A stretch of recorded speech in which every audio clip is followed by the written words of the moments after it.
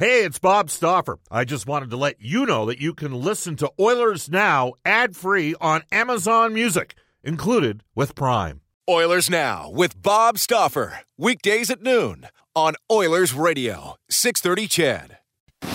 We return to Oilers Now with Bob Stauffer. Brought to you by Digitex. Managed print services to keep your printing costs down? Yeah, Digitex does that. Digitex.ca on Oilers Radio, 630 CHED. One of the last public gatherings that I was at Ruth's Chris Steakhouse back on March 12th. It was a Thursday. It was the day the NHL paused, and Louis DeBrusk and myself and a cast of thousands were at an event with John Winwick. It was a great time. And Ruth's Chris Steakhouse, the greatest steak you've ever had. Edmonton owned and operated, open from Wednesday through Sunday from 5 p.m. until close. Head down to 19990 Jasper Avenue. Tell Brendan, Maggie, and Taylor and the staff at Ruth's Chris that Oilers Now sent you. All right.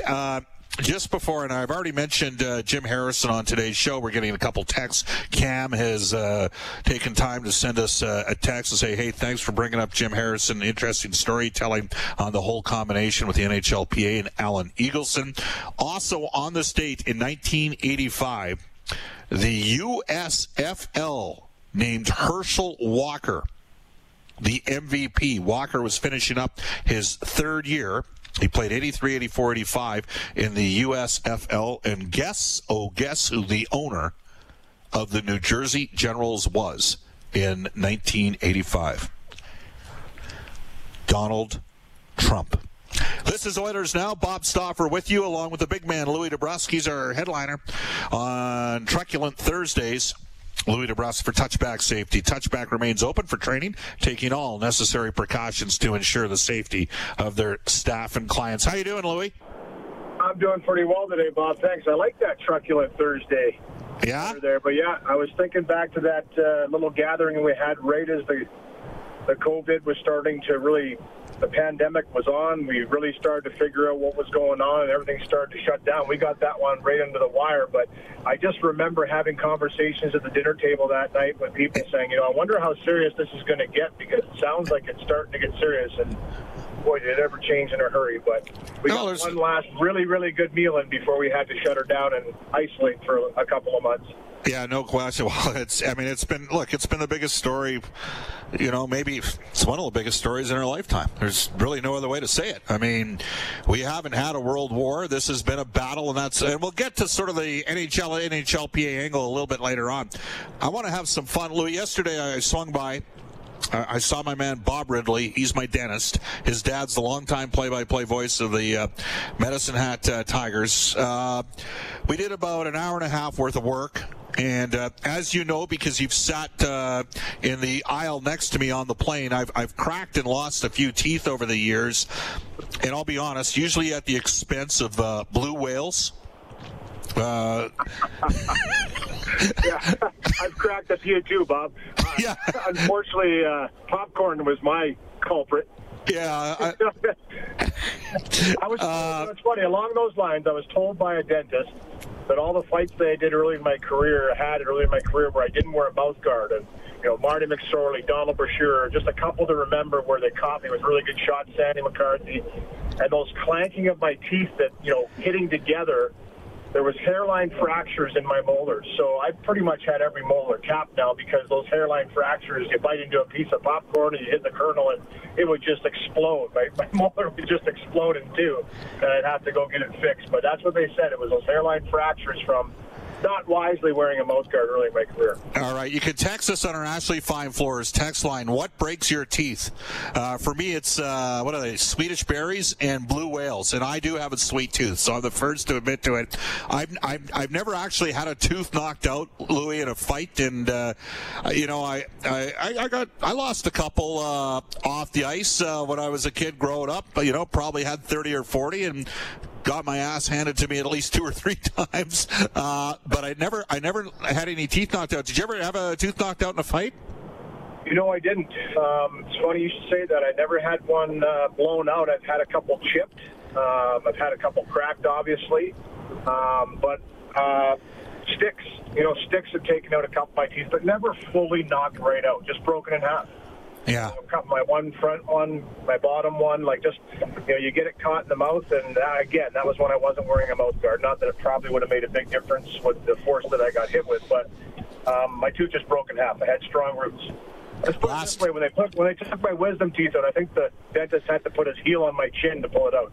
See, and the listeners to the show would know this. I didn't have to take any wisdom teeth out. You know why, Louie? Why? Never had any wisdom. Yeah, okay. I kind of ran right into that one. Yeah, bada bang. I'm here all week. Try the veal. So a couple of years ago, Kevin Bieksa got one. I'm trying to. For some reason, I thought he was fighting somebody in Nashville, and I could have sworn he had a tooth pop out in the fight because they showed the slow-mo of it. But no, it's remarkable the work the dentists, we all know we talk about the team docs, but when you get hit in the puck, in the face, it hurts like hell. We all know that. Most guys tear up right away. What's the worst one that you recall ever seeing from a puck blast where a guy went down and blocked a shot? Or were you on the ice in Dallas when Marchment fell into the open boards? Yep, I was. Were you scared? I was in that game. I was really scared. He's a good buddy of mine, as you know, and I wouldn't even go over and look at him because I didn't want to. I knew he was bleeding pretty bad, and I didn't even want to go stand over top of him. The medics were out there, and they had him, and they put him on the stretcher, took him off. Actually, I just talked to Brian the other day, and we had a good chuckle about some old-time stories. But, he actually is involved in one of the worst / best / coolest pictures I've ever seen. And I know you've probably seen, you can pump it up online on Google. If you go and find it, you'll be able to find this picture. Brian was known as just a massive hitter. And I mean, he was one of those guys that once he had you in the tracks, he would do anything in his power to hit you. And occasionally he would cross the line when he did. But you know what? He had Gino Ojic lined up, one of the toughest guys that ever played. I fought Gino a bunch of times, and I have nothing but respect for that guy. He was ultra tough. And Mush had him absolutely in the tracks, and he was going to blow him up right in the middle of the ice. He came way over, and at the last second, Gino saw him coming. And he put the cross-check up, and in the picture, you can see at least 2 teeth, flying through the air because they popped out of his face. They've literally blown right out of the sockets. It's just, that's the one thing about Mush, though, right? And big hitters, for that matter, when they put themselves out there and they have you in the tracks at the last second, they're just as vulnerable as you are if you see them coming and somebody steps up and gives them the shoulder or stick or an elbow. You have to be courageous to be a big hitter like that. And, boy, you ever blow up a lot of guys. But you know what? That one there, Gino got the best of it. I don't even think there was a suspension. I think it was I don't even know if it was a penalty, to be honest with you. But I remember he was skating back with a mouthful of blood, no teeth, and they picked him up. And, yeah, to this day, he still doesn't have those front teeth. I mean, they're gone. Yeah. Wow. I remember because Don Cherry got on him a bit for a while. And then I'm not sure you were still with the team, but they went into Toronto, and he went toe-to-toe with Ty Domi, and he waved the refs off twice to jump in. He's like, we're not done. We're not. And Ty's sitting there looking at him like, all right or not. Do you remember that one? Oh, very well. I was with the team, and we actually talked. I think it was yesterday I talked to him, actually, not 2 days ago. It was yesterday, and we talked about that fight. We actually brought that fight up. And, yeah, you know what? He had a long history with Ty. Ty was in Peterborough. He was in Belleville in the OHL and junior when they played against each other, and they came up through the ranks, and they fought at almost every level. They just had this thing. They played together in Toronto. They got along fine.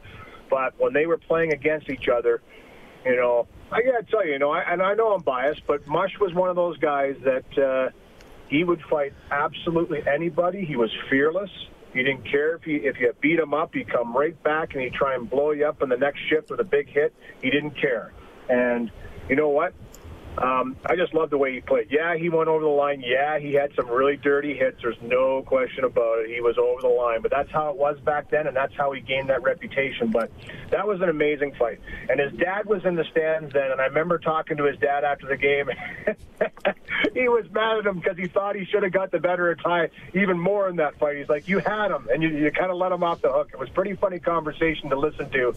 Most of the time, parents, myself included, when your kids get in fights, it's like you just want them to survive. But Mush's dad was like, that was a long history with Ty Domi, and he wanted him to give it to him. But 2 great characters in the game.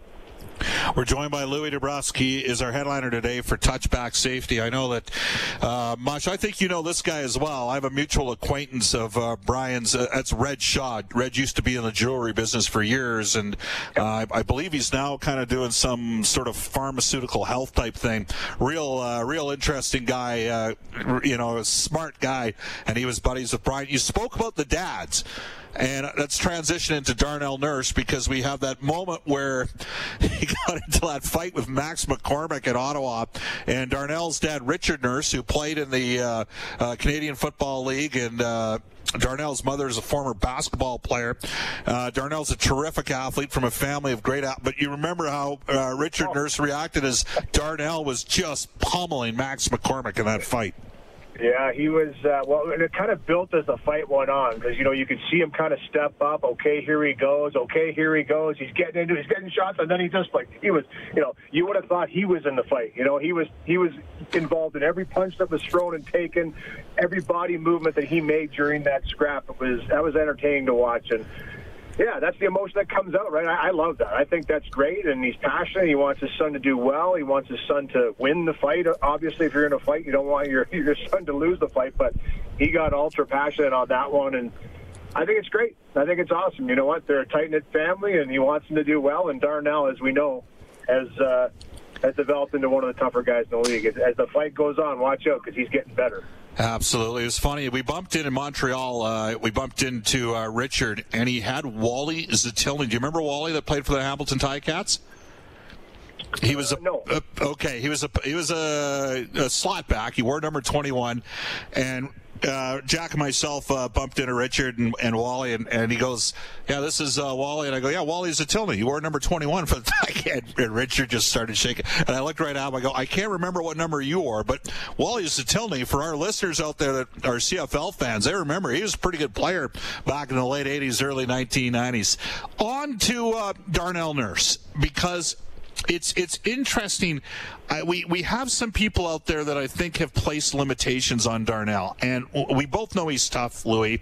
My thing with Darnell is I'm not going to place a limitation on him because of how hard he works, and that's why I don't bet against where he can go as a player. I still think he's got a lot of room for growth, and because of the relentlessness that he has in pursuing to try to improve his game, I think he might be able to do that. I'd like to get your thoughts on what you see out of him.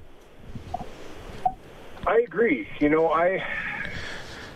I feel the same way. And you and I have talked about this a number of times. And because, to be honest with you, physically he's such a specimen, and he works so hard in that regard to make sure that he's in tip-top shape and ready to go. And he's working on aspects of his game. Anybody that works that hard in their game is going to continue to improve. And the best players in the game, and I'll take Sidney Crosby, for example, Connor McDavid, we see how he works on his skills every day. He's, stick handling, he's shooting. I mean, it's a passion. It's a drive to continually try and work on things to make yourself even a little fraction of a bit better, which translates into big payoffs on the ice. And that's Darnell Nurse. And we've seen an improvement in his game. He can skate for a big man. He's tough. He's got the range. Early on, I thought maybe sometimes he got a little bit too committed to the check, and, you get a little ultra-aggressive, but that's something you can't teach, right? You can always pull that back a little bit. It's really hard to get a player to be ultra-aggressive when they're not aggressive. That's what most of the time coaches are trying to get the players to be more of, is more aggressive. But when you have a guy that already is aggressive, you try and just hone those skills and make sure that he's doing the right thing. I had a real good conversation with Jim Playfair this season about the defensemen, and he's done a real nice job with them, working with them, and just little tiny differences in stick positioning, the way you attack the puck, the way you attack a player with the puck in the corner, how you close that distance, come under control so that you can maneuver either way if a good skilled player makes a move. I mean, all these little things, it takes time in the National Hockey League to learn. This is not something that you can just jump in and have ultra success with typically. Even the best defensive defensemen typically take some time to develop. And I think for Darnell, there's always going to be that question of how much offense do you want from him, how much defense do you want from him, because I do believe he can be the complete package. And he was in junior. And I got to do a playoff series with him, with the Sault Ste. Marie Greyhounds, playing Connor McDavid's Erie Otters. And I'll tell you what, he was a beast in that series. He was unbelievable. And he's now starting to morph into that at the NHL level, and that's what every player wants to try and achieve, is to be that dominant player they were in junior, get to the next level, work on your skills, develop your strength and skills so that you can be that dominant of a player in the NHL. And, you know, he's on his way. I don't know if he'll ever get to the dominant level that he was in junior, but you know what? He's a real solid defenseman, and he's, you know what? There's still a big sky there. There's a big ceiling for him to gain. So I do agree with you there, and you're always kind of wondering, because do you want him to be that ultra-competitive shutdown guy because he's physically strong, he can be a beast in front, or you kind of want him to be the full package? Because we've seen him get a little taste of the power play when Oscar Klefbom was out. He did a nice job in there. He's a real versatile guy, and I think that's the most important thing for me, anyway, my opinion, is you want to kind of make sure you're honing all those skills and allow him to be that type of a player. We're joined by Louis DeBrusk from NHL Hockey and Rogers. Bob Stauffer with you on Oilers Now. Louis, are you going to Toronto, or are you going to Edmonton, or you don't know yet? I'm still kind of, it's in the air, but I'm assuming I would be in Edmonton if I'm going to be doing games, yes. Yeah. All right, so let's get to the next thing. I mean, I don't want to put you in the position, because your son is obviously a member of the NHLPA. We had Brian Lawton on yesterday. He thinks, 70% it'll get ratified by the players in support of the CBA extension and the return to play policies. You've been an NHLPA member yourself. Guys are team members. They're team guys. How hard do you think it is going to be for players to opt out? Is that, just because of the nature of hockey culture, right? Yeah, really difficult. But there will be some, no question. I think there'll be some that have to. I think of people that maybe have some diabetes being one of them, that there's certainly a link with this pandemic. There's something very much of a concern. You have to seriously consider that if you get it, you could have serious complications. And then anybody, we don't know, we still don't know who it has adverse effects on and who it doesn't. We really don't. I mean, it's kind of one of those gambles where you're saying, okay, listen, you're putting yourself in a position where you might get this virus and you might have adverse effects from it. There probably will be a good number of players that say, I don't really want to go and do this right now. They have family, that they have maybe relatives, they have, people that are close to them that are just, that's a decision that every player is going to have to make individually. But I understand where you're coming from, and that's the most difficult thing for players, is that when you have a group mentality, a team mentality, and you've got 15 guys that are saying yes, it's really, really difficult to be one of those, other guys that says no. It truly is, because you want to be part of that team, you want to be a team guy, and there's a lot of peer pressure to make sure that you're on board and trying to go in and go to battle with the guys. It'll be tough. Like I said, I don't think anybody's going to hold anything against any player for opting out. I certainly won't. I truly won't. And I'm old school as anybody. I love the old school mentality and all that. But right now, this is going to be an individual decision by every single person individually. Sure. And no different for you, Bob. If they say to you, you want to go to the rink and work, you're going to have to make that decision, right? You're going to have to make that decision on your own, based off of your lifestyle and what you're doing. And, obviously you're going to have that conversation with your family, and they're going to all have to do that too. So, yeah, it would be really tough to say no, but I just really think that with how long this has gone on and it's still continuing to be here, there's certainly going to be a number of players that opt out. Hey, Louis. I'm guessing. Maybe there's not. I'm sorry, when I say opt out, maybe just not agree. They don't necessarily opt out. They might say, listen, I don't necessarily think this is a good thing, but they still might go through with it because if it gets voted in. You know what I'm saying? I'm not saying opt out. There will be a few players that certainly do opt out, but I think there'll be a lot of no votes that we don't really know about. But if it's a majority yes, then they'll get on board and go play. Louis, my daughter is driving right now with my wife, and she just texted me. She said, there's no discussion. Get out of the house. You're going back to work. Don't want you around anymore. Yeah, I wonder if Cindy might, squawk the tires when she drops me off at the building. I don't, I'm wondering, but don't let your door. Yeah, absolutely. Again, it really is. We make light of it, and we try and, we're trying to, deal with this. But truthfully, it is everybody's decision individually, and I don't think any employer, any person, or any team, or friends would ever question anybody right now in this situation for saying, you know what, I just don't feel comfortable doing it. All righty. Awesome stuff, Louis. Thanks for your time. All right, Bob, take care. You bet. 12:53 in Edmonton. Bob Stauffer, Brendan Escott with you. When we come back in Oilers Now, we're going to get to a couple texts. Hey, it's Kaylee Cuoco for Priceline. Ready to go to your happy place for a happy price? Well, why didn't you say so? Just download the Priceline app right now and save up to 60% on hotels. So whether it's Cousin Kevin's Kazoo Concert in Kansas City, go Kevin, or Becky's Bachelorette Bash in Bermuda, you never have to miss a trip ever again. So download the Priceline app today. Your savings are waiting. Go to your happy place for a happy price. Go to your happy price, Priceline. Including one about Larry the Rock Zajdel, one of the toughest minor pro players in history. This is Oilers Now. This is Oilers Now with Bob Stauffer on Oilers Radio, 630 CHED. Welcome back, everybody. Bob Stauffer. It's 12:57 in Edmonton. I said we had a Larry Zajdel story. For those of you that don't know, Larry the Rock Zajdel played for the Edmonton Flyers. He was one of the toughest guys in minor pro hockey. He ended up, when he came up with the Philadelphia Flyers in expansion late 1960s, Stan Fischler wrote about this in his book Slapshot. Some of the Bruins players made some very disparaging comments. Zajdel was Jewish, and there was a strong belief that there was anti-Semitic comments directed his way. But Zajdel was big-time tough. I mean, big-time tough. BH, who played in the Western Hockey League and for the New York Slapshots, I believe, at one point, says, Bob, here's a good dad story for you. I fought Jay Zajdel in one WHL training camp. His dad, Larry Zajdel of the Philadelphia Flyers, was up in the glass, banging away and yelling. Mr. Zajdel waited in the lobby for me. I was in panic mode. He yelled, hey, kid, nice fight, and then told Jay to get back in the car. That kind of makes me laugh. That's pretty funny. Hey, kid, great fight with my kid. All right. Again, you can text us at any time on our Ashley Fine Floors text line, 780-496-0063. All season long, the Oilers Now Injury Report brought to you by James H. Brown Injury Lawyers. When accidents happen, go to jameshbrown.com. Oh, Jim Harrison and Larry the Rock Zajdel on the same show today. Trent Brown, former Edmonton Eskimo, maybe the best safety the Eskimos have had over the last 30 years, was an all-star safety, terrific player at the University of Alberta, 1993 Grey Cup champion. And Jim Brown, want to wish you the best. Stay positive during these challenging times.